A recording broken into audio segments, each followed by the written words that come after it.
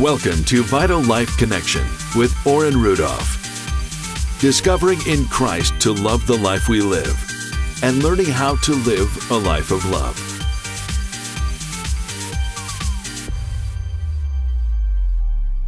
All right, welcome back, everyone. And once again, we've got David Susan. We've been having a fascinating conversation on his new book, Balls, and just the success principles that are coming out of this. And today's podcast, I really want to dig into one of those principles, and that is the whole aspect of having balls, or the aspect of fear. Just myself, just in the last year, especially in 2018, that was an area that really impacted me, having to make transitions in my life and trying to figure out, do I take that next step, and worrying about finances or worrying about different aspects in my life. If I take that step, will I fall? What will happen? And listening to David last week, again, just sharing some of the stuff, the very first principle that he speaks about is having balls is such an incredible principle, is that's really what separates some of the top people who have built multi-billion-dollar businesses, who've had successful careers in athletics or in, like you were mentioning, like about the downhill skier. All of these things, one thing that really showed up was each person had the guts, had the balls to go ahead when everybody else was telling them, don't do it. So, David, let's talk a little bit about that first principle. And I want to, obviously, you can get his book, and there's a lot of stuff in there that you can read about it. So a lot of stuff that David's going to be sharing is not going to be in the book.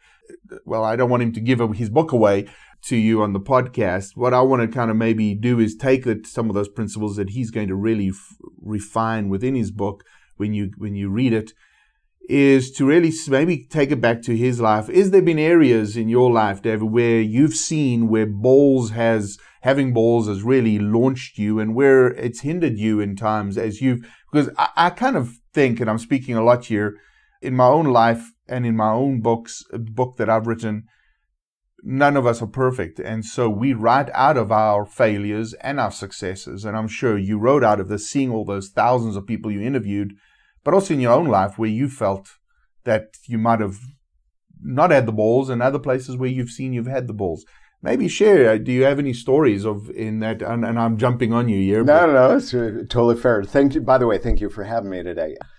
So I'll just tell you, you mentioned this in one of our earlier conversations, that at this point I've traveled hundreds of cities, U.S. and internationally, spoken to tens of thousands of people, and I'm fairly comfortable in front of thousands of people. Right. The funny thing is, I wasn't always this way. In fact, I grew up, I was very shy, I was very introverted. I started learning to be extroverted, and not extroverted, but being comfortable doing it. But I never was comfortable being in the spotlight. Mm-hmm. I mentioned last week that I had worked at IBM. One of my most memorable moments of fear and being able to come out of fear was the fact that my manager had asked me, it was like my first year, I was right out of college, and we had a new product announcement. He said, Dave, what I'd like you to do is invite a bunch of customers in, and I'd like you to do a presentation and present our new product. Here's our slide deck, PowerPoint slides. All you got to do is go through the slide deck. And I'm like, sure, no problem. What do I need to do to send the invites? So I mailed them out to all the customers. They call to our customer center. They register, right? Everything's good. And then comes the day that I have to do the presentation.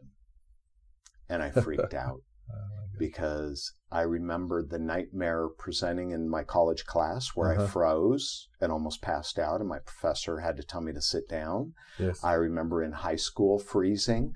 I remember all the times in my life where I had to stand up and speak, and I froze. And here I am in a business environment, and I know today I've got to get up in front of business people and do a presentation.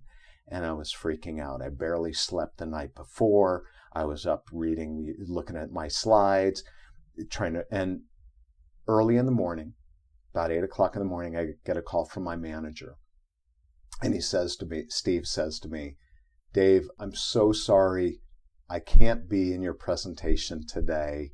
I've got called away to another meeting off-site. So if you need something, good luck. It's all on you. And I'm like, oh, Steve, I'm, sorry, so sorry Right. you can't be there. I hang up the phone and I immediately call one of my coworkers, also named Dave. And I go, Dave, I'm freaking out. I can't do this. I can't do it. You got to do it. You got to do it. You got to do the presentation for me. I can't do it. I can't present. I can't stand up in front of people. Mm-hmm. And I chickened out. Oh, wow. And he did the presentation for me. And I was so embarrassed. And in fact, what happened was I never told my manager, and he never found out. Oh, wow. Okay. And I thought, this is part of my job. Mm-hmm. And if I can't do this, I'm going to be fired. I'm like 22, 23 years old. Right. And I said, I'm embarrassed. I can't do this.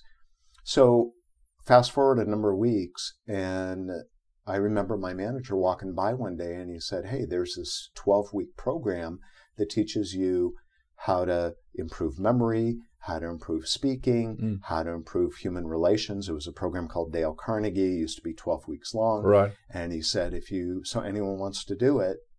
And I'm like, I don't want to, but I have to. Right. I didn't say that. I thought it. And I signed up.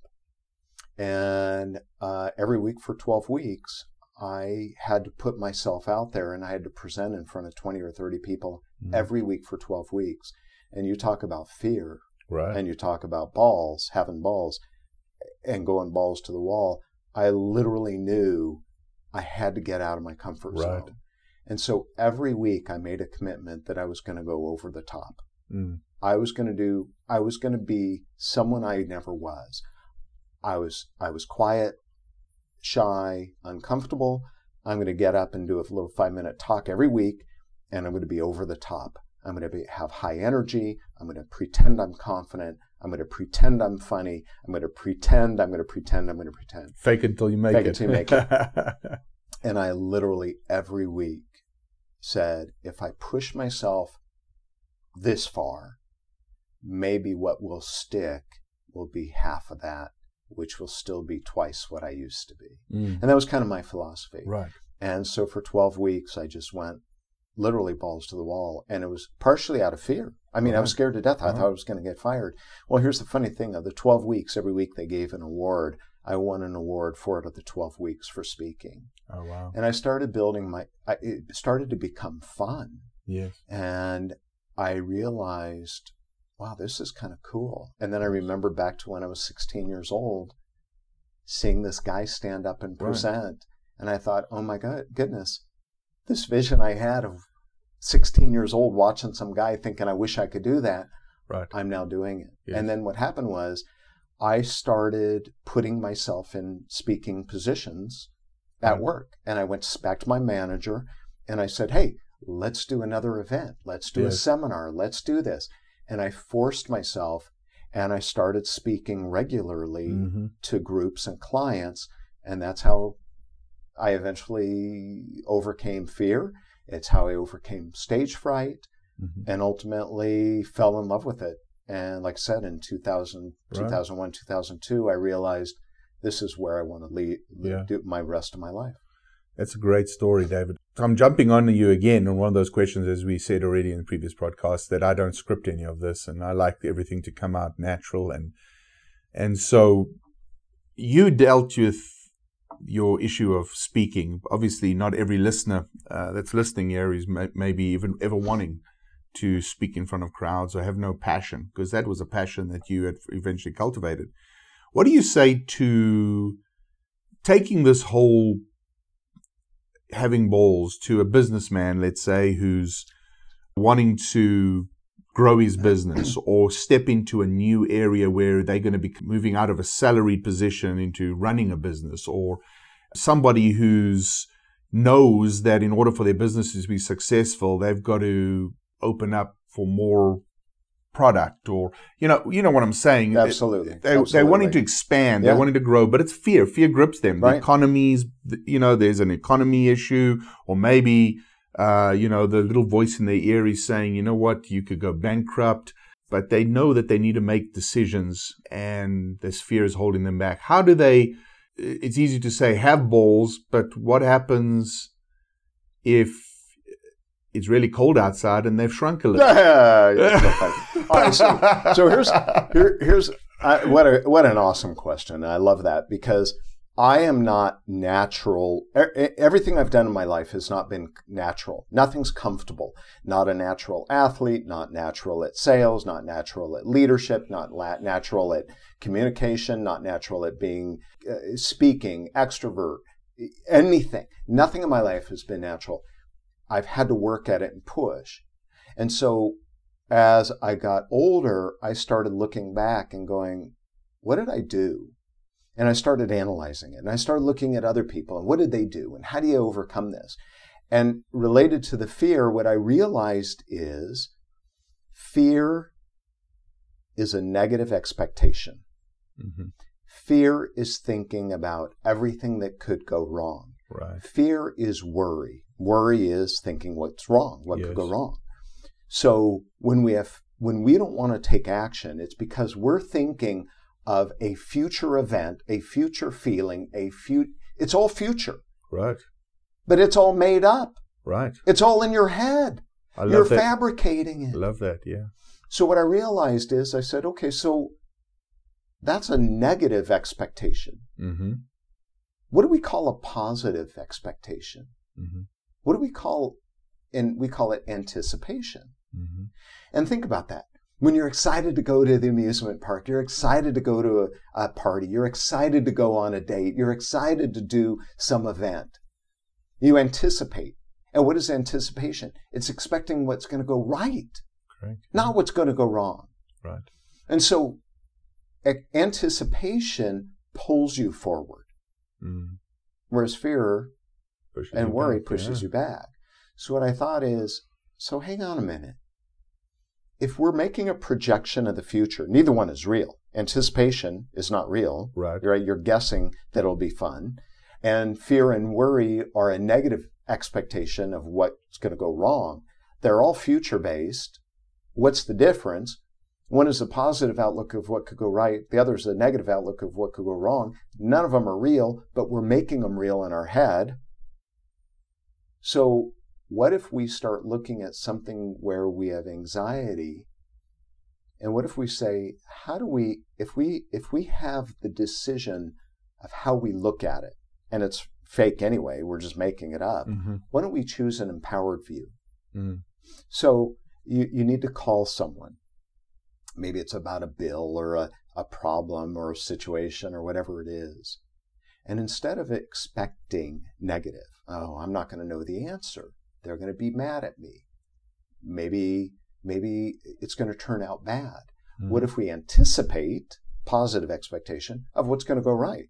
They're waiting for my call. They're going to be helpful. I'm going to know all the answers. If I don't know the answer, they're going to help me. It's a great perspective, yes. Wow. And so one of the things that I teach people to do when I'm coaching them or teaching or training is I say, set positive expectations. And one of the ways I do that is I say either through positive visualization, where you visualize, I'm growing my business and there's this risk or fear, but again, that's negative. Well, what if it worked? What if it worked well? Put that vision of success, a vision of a successful phone call, a vision of you speaking in front of a group and them laughing and cheering, Right. a vision of a date going well, a vision of whatever that success is. And the second thing I do on top of visualization is affirmations. Regularly repeat to yourself, I can do this. I'm confident. I'm excited. It's going to go well. I'm going to know the answers. The right answers will come into my head. The business will grow. I'll find the right partner. And you start affirming not only visually, but verbally through affirmations. That's a great perspective. I mean, we've all heard of the cliches, fear, F-E-A-R, false evidence appearing real. Or future events appearing real. Correct, yeah. And then you've all heard of turn it into a stepping stone, failure into a stepping stone from a stumbling block and those things. But you put it into real great perspective because it's fine to listen to cliches, and we hear cliches all the time. And there's always truth within cliches. The problem is that we've kind of, the truth has been hidden within the cliche itself. And we discount them. And we discount them. And I think also, with this, we are so used to fear in this world today. You turn on any news channel and that's all they preach fear. What's going to go wrong, not what's going to go right. And so it's, as you've said, we've almost conditioned ourselves to always expect the worst and not the best. And it's a real reprogramming of that mind to move into rethinking. Absolutely. And looking. And I love how you put that. That is really good. And so, you want to know more about David, go to his website at davidsusan.com. That's David, SUSON, Susan.com. You can also find his book, Balls, The 3 Secrets of Sales Success by David Susan on Amazon. And you can get it there. And I encourage you, go and get this. Be it that you're in sales or not, that doesn't really matter. These principles are universal. These principles are powerful that you can utilize in your life, in your family, in your marriage. They're just talking about marriage. There's many times you have to have balls when everybody else is saying, leave that person. It takes balls. It takes more balls to stay with somebody than it is to walk out the back door. It takes more balls to help your children than it is to desert them. It takes relationships takes balls. Business takes balls. Sales takes balls. All these things take some strength and some anticipation of good success rather than running away. So thank you, David. It's been a great. Thank you for listening to Vital Life Connection with Oren Rudolph. For more information on other available teaching, please visit our website at orenrudolph.com and follow us on Facebook at facebook.com/Oren Rudolph.